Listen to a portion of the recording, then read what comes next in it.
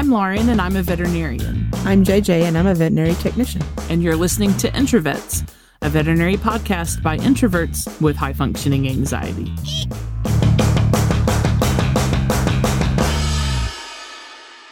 Ben, did you say I'm restarting right now? Absolutely. I understand. I actually accidentally say right meow about 75% of the time in normal conversation now because it's become habit. Hopefully I don't do it with clients too often, but it has definitely happened.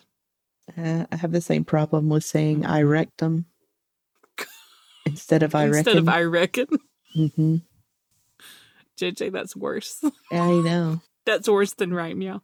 Much worse, but I mean, nobody's taking me out, so I guess it's okay. Oh, God. Okay. Well, so today is Snackisode 2 of Season 2, and we're going to talk about alternative methods for treatment of feline urethral obstruction. If you have not listened to the first feline obstruction episode, please stop what you're doing and go back and listen to that one first, because a lot of what we're talking about today is probably going to refer back to that episode, and I think it'd be better if you listen to that one first. So, today we're going to talk about sort of two primary ways that clinicians have managed cases when the owners, usually it's that they can't afford full treatment, okay? I've never known of anyone to decline it for any other reason than money. JJ, have you? Nope. Yeah, so when owners cannot afford the cost of full treatment for urethral obstruction, what are we going to do? Because the cat will die if we don't do something, right? Mm-hmm. So the first thing that we're going to talk about is a method called serial decompressive cystocentesis. And there's actually a published study about this. So I'm going to go over what happened in the study, and then we're going to talk about it first. The study is a protocol for managing urethral obstruction in male cats without urethral catheterization. It was published in the Journal of the American Veterinary Medical Association in December 2010. The authors are listed as Edward S. Cooper, Tammy J. Owens, Dennis J. Chu, and C.A. Tony Buffington. The study is out of The Ohio State University. The study included a population of 15 cats who had presented for urethral obstruction and for which standard treatment was declined by the owner. Leading off, let's talk about cost, because the cost is actually published in the study. I feel comfortable talking about cost in this situation. So they put some specific numbers. So the study cites typical cost of standard treatment at that time, remember 2010, so like almost 11 years ago now, was $1,200 to $1,800. And participants in the study were charged a set fee of $350. So that's the cost difference that we're talking about here. There were some patients who were excluded from the study. So let's talk about who they did not allow to participate. Cats with bradycardia, that is slow heart rate and a sign of hyperkalemia, as we discussed in our last episode. Those cats were excluded. No cats with a heart rate of less than 120 at initial presentation were allowed to participate. No cats with hypothermia or a temperature less than 96 degrees at presentation were included. Cats with uroliths visible on radiographs, so like urinary stones there.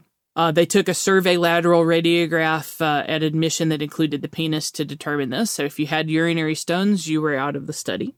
Cats with a venous pH of less than 7.1, aka those that are already showing signs of metabolic acidosis. Those guys weren't allowed to participate. And cats with hyperkalemia who had a potassium greater than 8 milliequivalents per liter. For reference, the top of their reference interval is 5.9. So mild hyperkalemia was allowed, but severe hyperkalemia was not allowed in the study. Upon presentation, the kitty cats received buprenorphine and acepromazine. 10 minutes after medication, the penis was extruded, inspected, and massaged. We talked about that last episode. It's really important to do that, even though it's funny. There was one attempt to gently express the urinary bladder manually, and if no urine was removed successfully, a cystocentesis with a 22-gauge, 1.5-inch needle was performed. Now, They didn't just stick it straight with a syringe, like if you were doing just a quick UA. These bladders are really huge and we've got to drain a lot of urine from them. They connected it to an extension set. So the setup is going to be the 22 gauge 1.5-inch needle connected to an IV extension set, connected to a 3-way stopcock, within a 20 ml syringe on the side. So that way you can guide the needle into the bladder, and whoever is sticking is going to hold it ultra still. And then you're going to have, I'll just say straight off the bat, I've done this before. Okay. So I personally, stick the bladder and hold it.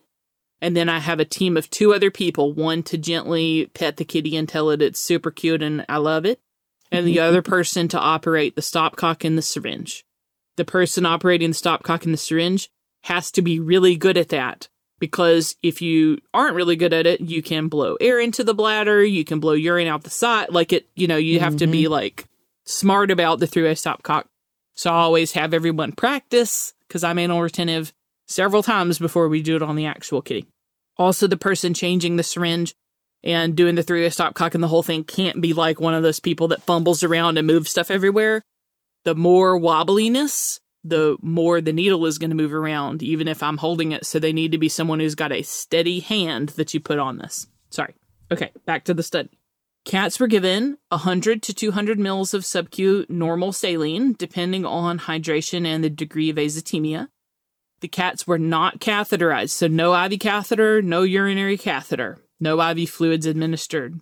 They were placed in a quiet, dark environment in the hospital without any dogs, and spontaneous urination was assessed every 8 hours.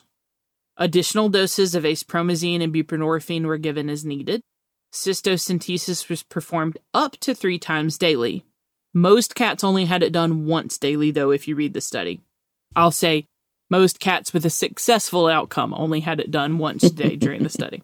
The cat's typical diet and water was offered every 8 hours, and additional sub-Q fluids once or twice daily were offered depending on need. Medetomidine was given once daily starting 24 hours after initial exam to provide more sedation and urethral relaxation. And success in the study was defined as spontaneous urination within 72 hours, followed by a successful discharge from the hospital. Cats were discharged with medicine for 5 days, including acepromazine and buprenorphine, given about every 8 hours. Owners were given instructions about ways to increase the cat's water consumption, proper number of litter boxes, and environmental enrichment. 11 of the 15 cats were considered successfully treated. 4 of the kitties were unsuccessfully treated, and those included 3 cats that developed uroabdomen, so urine leakage into the abdomen, and 1 cat who developed hemoabdomen, so blood leaking into the abdomen. Necropsy showed no evidence of spontaneous bladder rupture, only severe bladder disease. So in the study, their conclusion is that it wasn't necessarily the cystocentesis that caused the uroabdomen, but just such severe bladder disease and necrosis that the bladder just couldn't hold the urine anymore, which is really upsetting. The cats who were treated unsuccessfully were those with a significantly higher serum creatinine at presentation. So the mean serum creatinine levels for successful patients when they first measured them was 4.4, while it was 10.1 for unsuccessful patients. So the higher the creatinine, the lower your chances of having a successful recovery with this method. Cats who were treated unsuccessfully required more cystocenteses. I guess that's the plural of cystocentesis. That's a fun word. Yeah. Than cats who were treated successfully. And there was no relationship noted between age, weight, rectal temp on presentation, heart rate on presentation, or respiratory rate at initial exam between the unsuccessful and the successful treatment groups.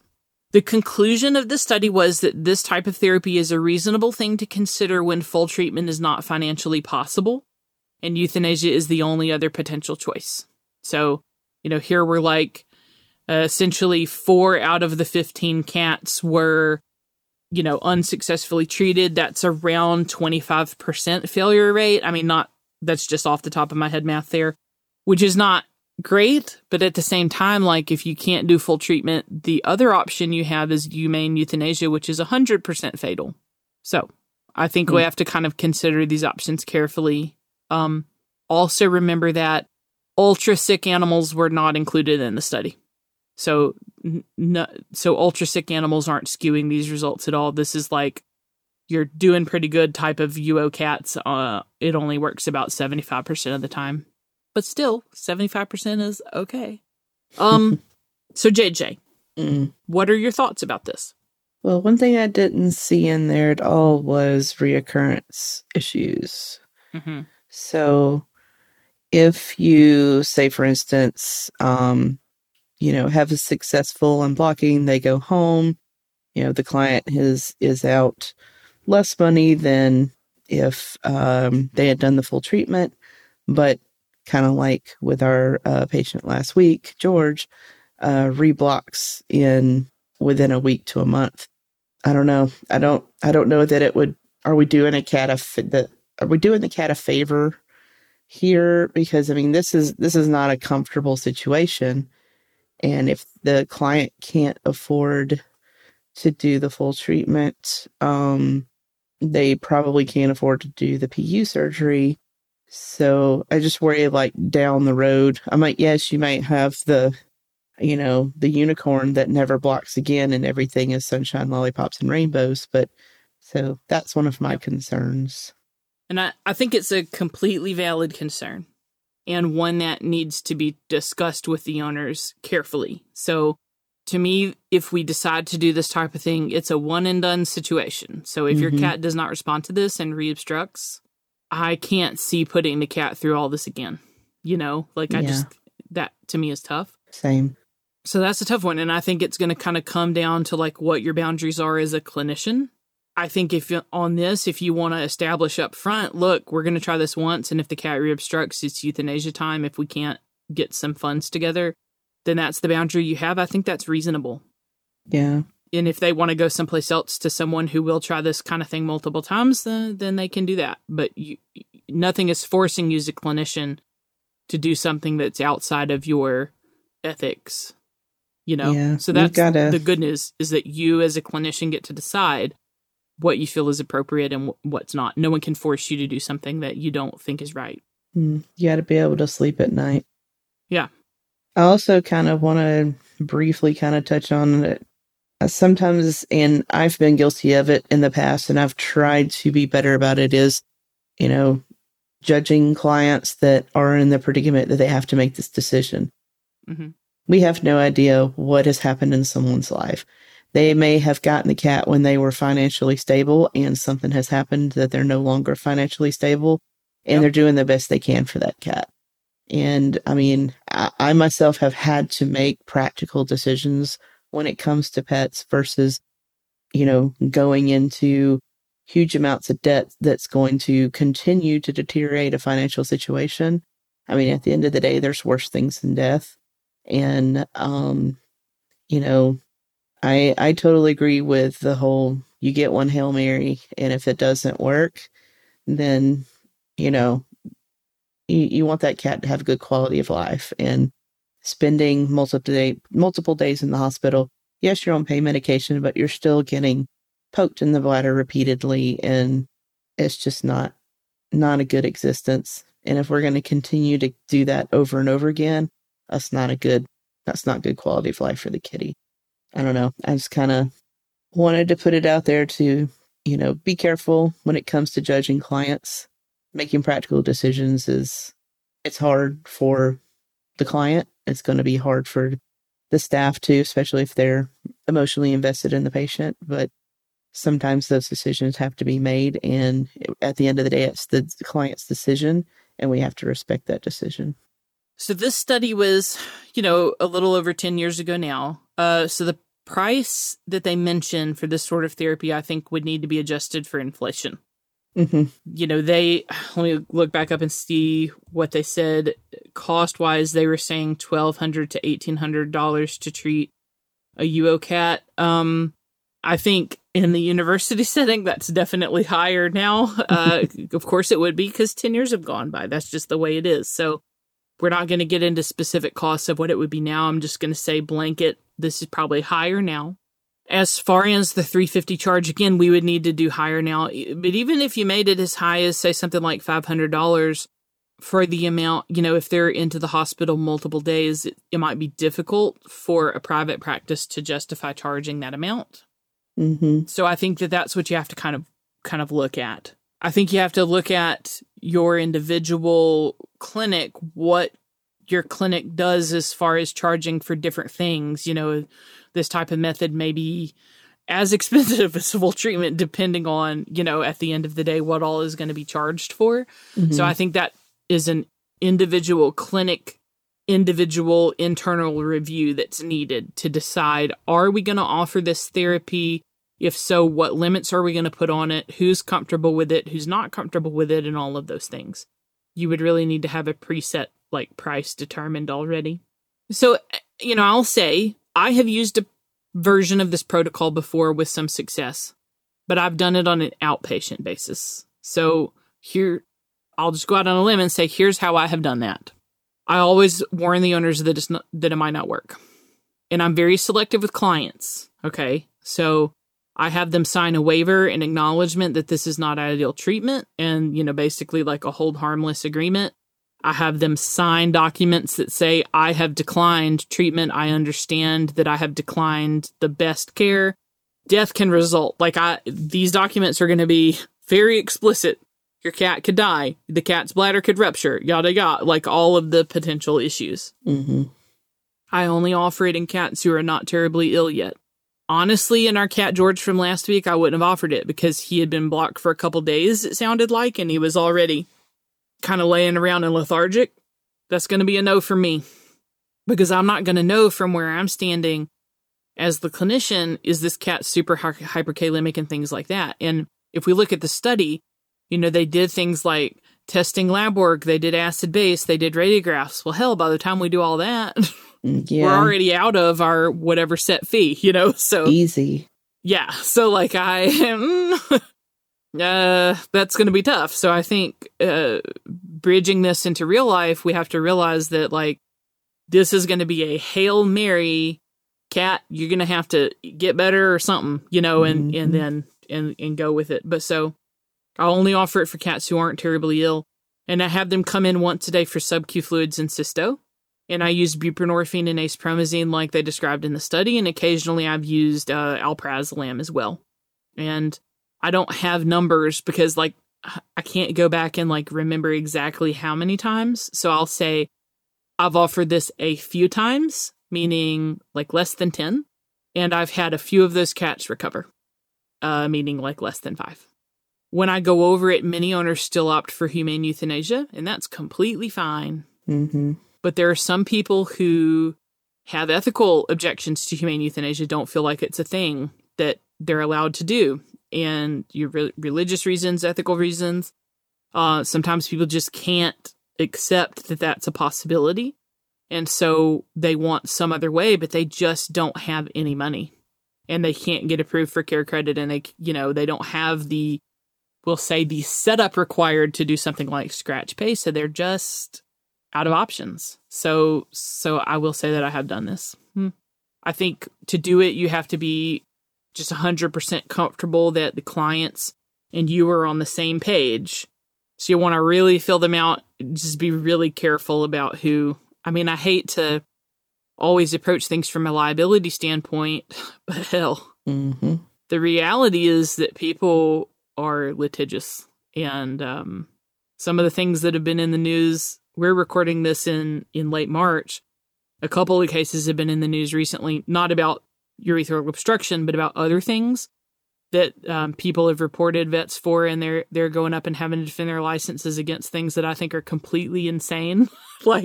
There's this one where these people adopted this dog who was obese, and it was really great. They've had it lose a lot of weight. That's fantastic. Well, now for some reason they've said well, we really think that this was an abuse case before, so we're going to go after the veterinarian who used to see the dog when it was with its old owners. Was the veterinarian feeding the dog? That veterinarian didn't report this as animal abuse, so they should have their license looked at and potentially taken away. Wow. And I'm like, are you kidding me? You know what would happen if I called animal control and was like, this dog's obese? They would laugh. Do you know how many fat animals? Because I've reported some shit before, like some scary shit before, and animal control has not done anything. So, like, anyway. Mm-hmm.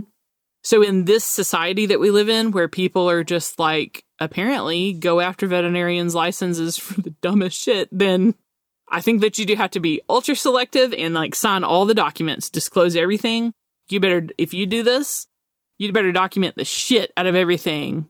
I'm talking about 4 pages of notes, 100%. Do not lose the thing. Scan it, copy it, staple it, you know, like all the stuff that you have to do. Send the owner home with a copy. Like, if you do this, you have to be 100% confident that you have a good relationship with this owner and that they understand that this is a risk. Mm-hmm. But anyway, I have done it. And JJ, you know that I tend to be pretty risk averse. Mm-hmm. So anyway, Yep. Possible issues with cystocentesis. Bladder rupture? Maybe. That one study said, you know, we think that the bladder rupture didn't really happen, that it was just leakage because the tissue was so damaged. But so we'll say maybe bladder rupture with cysto. Question mark. And then vagal episodes would be the other one. So vagal episodes can occur in any cat who's getting a cystocentesis for any reason. They don't have to be blocked, okay? And they're ultra flippin' scary. And the cat vagals out on you. I mean, occasionally they like die, but like most of the time they start vocalizing. They'll like get real drunk. They like hypersalivate, and you can tell like this cat's in distress, and you got to put them on oxygen, and that eventually it will kind of calm down. I personally get vagal episodes every time I vomit. So like if I vomit for some reason, then I pass out and I have to go to the hospital. It's a whole thing. But anyway, that can happen with cat cystos. And it's more common if the bladder is super full or if the cat is stressed out. So you can say like, well, that'd probably apply to these cases. Stressed out cat plus a full bladder.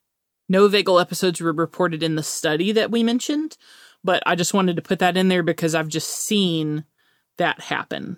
And so you just need to prepare the owners that it could happen and also prepare yourself and your staff because it's super scary when it does occur. Mm-hmm. Yeah. Okay. I don't know how I feel about the whole thing. I mean, I get it, but I'm just kind of like, When you say you don't know how you feel about the whole thing, do you mean like doing that protocol in general? Yes.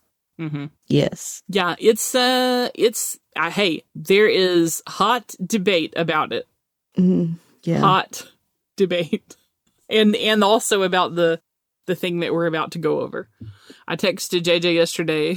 I was doing some like tying up the loose ends on our case research and stuff like that yesterday. And I texted her and I was like, girl, I need to pop some popcorn for these comment sections, like on different message boards and stuff like that. People are hot about this. So anyway, not for everyone, not for every owner, not for every pet, not for every vet. Yeah, this next one is even a little more. I know. Meh. Let's get on with it. Okay, so the other thing that people have tried is the unblock and go home strategy. Now, there are no studies on this approach that I could locate. If anyone knows of any, please let me know and we will do an update to this episode. So the idea here is that you get the cat sedated or anesthetized, unblock it, and then you send it home without the hospitalization side of things. You do not send it home with the urinary catheter. You unblock the cat, flush it, then withdraw the catheter and then send it home. Many people give sub-Q fluids before they go home. Sometimes people do diagnostics first and sometimes they don't. So sometimes they'll do CBC Chem, UA, RADS, the whole thing, and say well, this cat isn't super sick and the owner can't afford the hospitalization part, so we'll unblock it and send it home and see how it goes. Sometimes it's a situation where the owners are like, I have no money, and they just literally get the cat down, unblock it, and then send it home. So that's the situation that we're talking about here. So JJ, yes. What are your thoughts about this? So, I mean, it's like a Hail Mary's Hail Mary. There's just so many things that can go wrong. Yes. I feel like, a cat that does well with this, that recovers great and never reblocks, is even more of a unicorn. Yeah, but, I mean, they do exist. Yeah, they do. exist, it's but just not super common. I mean, at the end of the day, if you're going to pay for, I mean, if it's a situation where you're strictly just unblocking the cat and sending it home, like no lab work, so you have no idea what any of those levels are, that feels a little borderlining on, I mean, I wouldn't be able to feel good about sending a cat home after you have unblocked it without having any idea what the kidney values are, what the potassium levels are, because, I mean, are you just sending it home to die? Because that's, I mean, I know they're going to sign paperwork. I don't know. This one bothers me a little bit more. It's allowed to. Yeah, you're allowed to feel that. I mean, like, that's my biggest thing is that, I mean, and if you are doing the lab work and you are doing the radiographs, if you're paying for that, hospitalization is probably the least expensive in all those things. So I don't like it. If it was my own cat and these were my options, I mean, me personally, I would opt for euthanasia. But not everybody is the same as me. I get that. I just Yeah, I agree that this is worrisome, and I think all the people that do this, that utilize this technique, agree that it's worrisome. I don't think anyone is standing there being like, "This is a great plan. Let's do this." Again, this is like the only other alternative is certain death, so maybe we'll roll the dice, kind of a thing. I will say that I have not ever utilized this strategy. It might work. From the message boards I've read, there are enough times that it does work that some people will always offer it before euthanasia. I haven't tried it personally, mostly because if owners are spending the money to unblock, it isn't a ton more expensive to hospitalize it, but I think it might also depend on the pricing structure of your individual hospital. So that's another thing to kind of look at and see like what is charged for and that sort of a thing. Just like the other protocol that we talked about, there are some potential pretty big issues with the legal side. So if you do this, man, always have the owner sign waivers and disclosures, because if you don't, I think that you're opening yourself up to huge liability there. And there has to be an understanding that the pet will need ongoing care, like we talked about last week. Like these cats, you can't just unblock them and then ride off into the sunset. These cats need medicine. They need special diets. They need water fountains, they need coddling, and it might happen again. In fact, I think half the patients I see with UO end up reblocking. I mean, I can't base that on numbers because I haven't kept track of it, but just thinking back, a lot of the time they reblock, so that wouldn't help with this. It's a tough one. Many clients who can't afford the full treatment might not be able to afford medicine for several weeks. Like I like to send 2 weeks of buprenorphine home. That's not cheap. And they might not be able to feed long-term a prescription diet. And how many of us have had a patient that is well-maintained on prescription diet for years, and then the owner stops it for a couple weeks for some reason, and then the damn cat reobstructs at that point. Like, I've seen it all the time. Yep. So I think you have to factor in that. I think, JJ, what you were saying about, and it might have been a little bit earlier, not judging owners for financial situations and realizing that when people get a pet, that their situation will 100% no doubt change. If you think about 20-year lifespan of a cat, right? Yeah. How the hell much in your life changes in 20 years? Holy crap. A lot. A lot. Yeah. And so I think not being judgmental is really important, because hell, I look back at the past 20 years of my life, like 20 years ago, so many things about my life right now I would not have been able to guess. And so many good things about my life right now, I would not have thought that I wanted, which is weird, Like, that's so strange. But anyway. Totally agree with that. and there's also the situation where, you and I have worked in veterinary medicine. So the idea that a cat can have this occur is not, that's not something that it wouldn't occur to us. But if you have someone, especially if it's a first-time cat owner, that's not been around anybody that's ever owned a cat, or doesn't discuss that sort of thing, it just may be something that they didn't think to plan for. I mean, It's really easy to kind of, be in our position and say, hey, if you get a pet, you need to start them a savings account because shit happens. Mm-hmm. But I mean, there's some people that can they afford general pet care? Yes. But they may not be able to save money. I mean, I know I've been in the position where we weren't exactly paycheck to paycheck, but we've not been able to save money at times. And so sometimes that goes just along with the whole don't judge people because you don't know what shoes they're walking in. And what happens to them can happen to you just as easily. So that's true. That's very true. Get a pedestal and get down off your high horse and then get off the pedestal and get on the ground. And everybody's position is different, so I agree. We can't judge. But if you're listening to this and you don't have a pet savings account, please do one. Even if it's just a small amount, it will help. Yeah.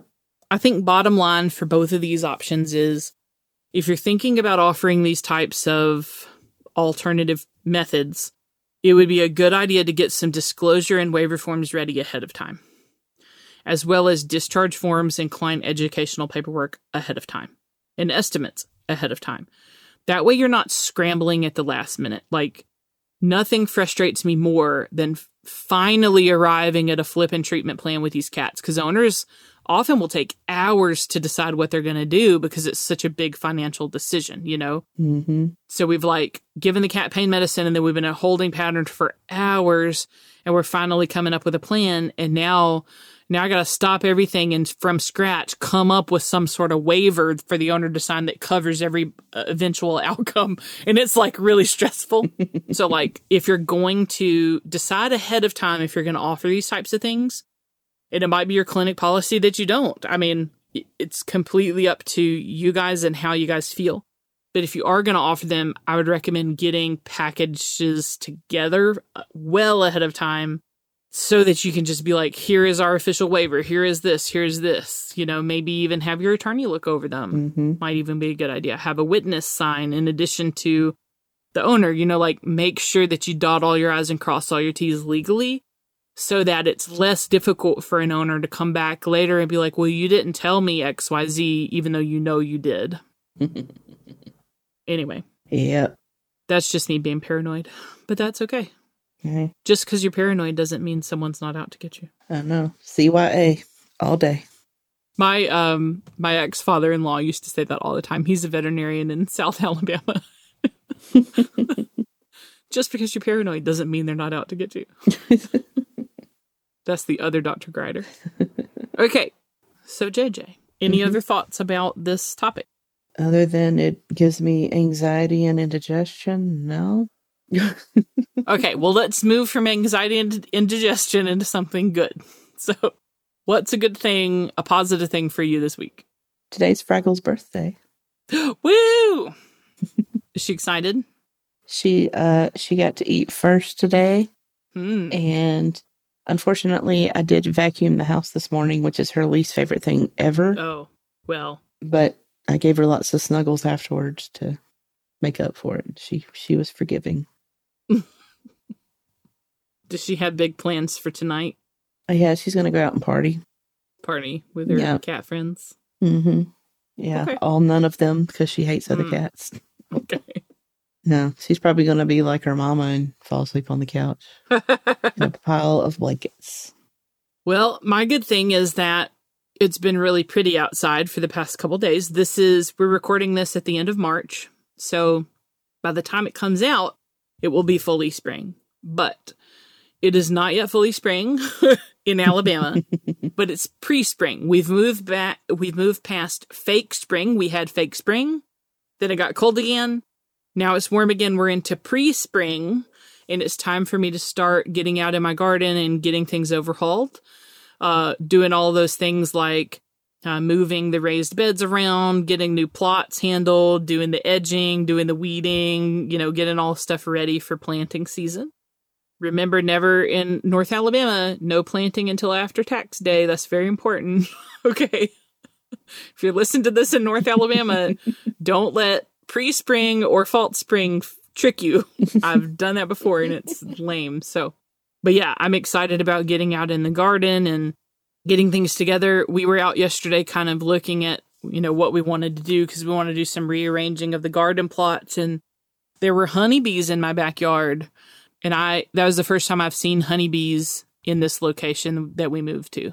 I've seen wasps and other things, but never honeybees. But they were back this year. So I was super excited. We planted last time all sorts of like bee-friendly plants because, our honeybee population and the bumblebee population is way too low. And so it looks like it's working because I've got honeybees in my yard. Yeah. Super excited. Yeah, at the Jones house, Ben just needs to mow the weeds. We don't have grass. That's okay. You're out in the county. We have weeds and a few bushes that are coming to life that probably need to be reshaped because they're growing back and look a little lumpy. But we don't have a whole lot of fancy gardening at our house because I hate yard work. I know you do. Well, I love it, though. I mean, I really do. There's some parts of it that I don't like as much, and I just hire someone to come help me because then that allows me to just do the parts I love. But, when I get to a point where I have some money to blow, which we'll say, I don't know, maybe 10 years. We'll see. But when I have some money to blow, when we win the lottery, I'm going to radicalize our front yard. I'm going to put garden plots all in our front yard because the front yard is the place where we have full sun the most. It's just the best place to garden, but it's also not culturally accepted to have gardens in your front yard. Everybody wants you to have a lawn, which is terrible for the environment. But anyway. I say you don't have an HOA, do you? I don't, but the city of Huntsville has rules that you have to abide by. But they tend to not be able to tell very much if you put a fence up. So there you go. A lot of the houses in the place that I live have these massive, huge gardens in their front yards and stuff, but they're behind a little picket fence. So it's less something. There's City of Huntsville says that no plants in your yard can be over X inches tall. But I'm vegetable plants grow taller than that, dude. I don't know what you want me to do. But anyway, other people have gotten around it by just putting a fence in and being see, everything looks really cute. The grass is super short outside of the fence, and then I don't think that they get bothered. But so yeah, that would be my ultimate gardening fantasy would be to put up a picket fence and then set up some arbors. Oh yeah. First though, we gotta set up additional watering stations, but then we would put in arbors and we would put in raised beds in the front. And a trickle-based watering system that you could just turn on and off at one source instead of having to hand water everything because that takes forever. Oh man, JJ, I would do so much stuff. But anyway, I don't even. This is the time of year where I sit outside of my yard and dream about what can I do. So anyway, that's my good thing. Avoid the outside because it's MFW season. MFW, motherfucking wasp. Actually, if you see them this time of year, they're probably queens building their own new nests. Yep, time to get the bug spray and make them pay for existing. Oh my god. Just don't kill the honeybees, please. No. They're very gentle. I don't. Speaking of bees, okay, we need to have TikTok corner. Have you seen that girl on TikTok that removes bees for a living? I don't think so. It is amazing. Hang on, let me look up her handle. She's spilled now off of TikTok, and major news outlets are starting to pick her up. I followed her on TikTok before it was cool. I think I might have seen somebody duet one or something because that sounds vaguely familiar. So the TikTok account is Texas Bee Works, and it's this lady who has a really calm and pleasant voice, and she goes, and so say honeybees have built a nest someplace that's not cool. So now they're in your compost bin, or they've built a huge nest in your water meter or something where we need to access this and not get swarmed by angry bees. So instead of having an exterminator come out and kill them, because there's not many right now, we need more bees. You can hire someone like a bee professional to come out and remove the hive and take it back to their house or whatever. And so she is one of those. And she goes out and people call her and are like, hey, our camper has bees in it, or whatever. So she comes out and she removes the hive and loads them up into their new house and just like drives off with them. It's crazy. In most of her videos, she doesn't have like all this super protective equipment. Like you see beekeepers have like the veil and the this and like all these things, and they look like hazmat suit type thing. But most of the time she doesn't even wear that. And she's like, I mentally assess the bees and they're gentle. And so like they're going to allow me to touch them without stinging them. And she'll just reach her damn hand down and scoop the bees up with her bare hand and put them in the hive. Oh, hell no. And she does it in like such a, what has been freaking out. Yes, he just popped into the video very quickly with a horrified face and then went away. You should see this. This is crazy. She's like, the bees are gentle and not trying to sting me, so I'm going to gently scoop them in. I'm like, I ain't scooping shit. Like, no. Like, I ain't touching that. You can live in my yard, but I ain't touching you. Like, you just do your thing. Don't get too close to me. Like, I think what I saw was like Shia was trying to, I think the one I saw, Shia was trying to locate or relocate some hive, and then they ended up like deciding to nest in her car or something. Ha! Great. And she's like, I'm going to have to figure out how to deal with this because I need my car. Mm-hmm. Well, I mean, she loads them into this cute little hive, like box thing, and she takes their comb and puts it in the new box, and like, oh, she finds the queen. She'll like look at, there's be like thousands of bees all walking over one another, and she's like, there's the queen right there. And I'm like, you're pointing at it, I still don't see it. She'll put it in this little clip. Yeah. She'll put in this little clip and move it, and then all the rest of the bees are like, oh shit, we gotta move, y'all, we moving. And then they go. It's the craziest thing. But anyway, this lady is super cool. Like, ultra cool. I could not do what she does, I don't think. Now she's scooping bees like it's... Scooping bees with her hand. A pile of dirt. Nope. But it's very relaxing to watch her videos.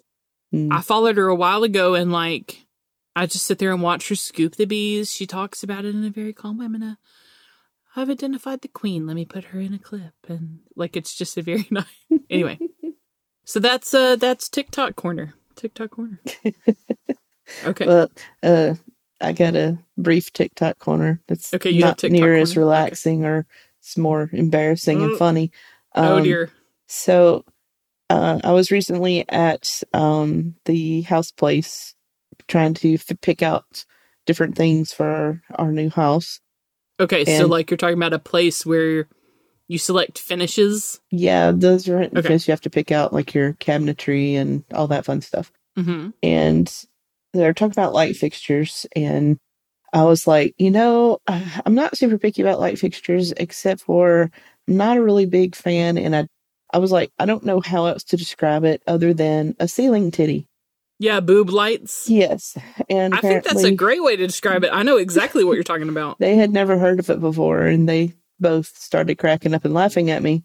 And I was like, yeah, it's on TikTok. There's a whole song. And they're like, what? What? There's a whole song? There is a whole song where this dude starts singing kind of an R&B vibe, saying that he just wants to know if you have a ceiling titty. And he's like focuses on one when he does it. And it I got cracks me the up. closet I record in has got one. I'm looking up at it right now. So good news is there's not really any place in the new house we're doing that's going to have a ceiling titty. So yay. You should do can lights. It's majority can lights. Mm-hmm. I think there's only like 2 that aren't. Like the dining room, there's some hanging lights over the island. And ceiling fans, and then the rest is all can lights. Mm-hmm. Well, that's good. I invested when I built my house in more can lights, and it was the best decision. But anyway, we'll talk about that in a minute because I haven't heard all the updates, so we'll talk about it after this. Okay. All right, guys. If you have stories, questions, concerns, situations, anything that you want for us to read, we'll be happy to take a look at it. Send it to introvetspodcast@gmail.com. And you can find us in social media on Facebook and Instagram at Introvets. And don't forget to rate, review, and subscribe to the podcast. It really does help. Yes, please. We'll see you next time. Bye. Bye-bye.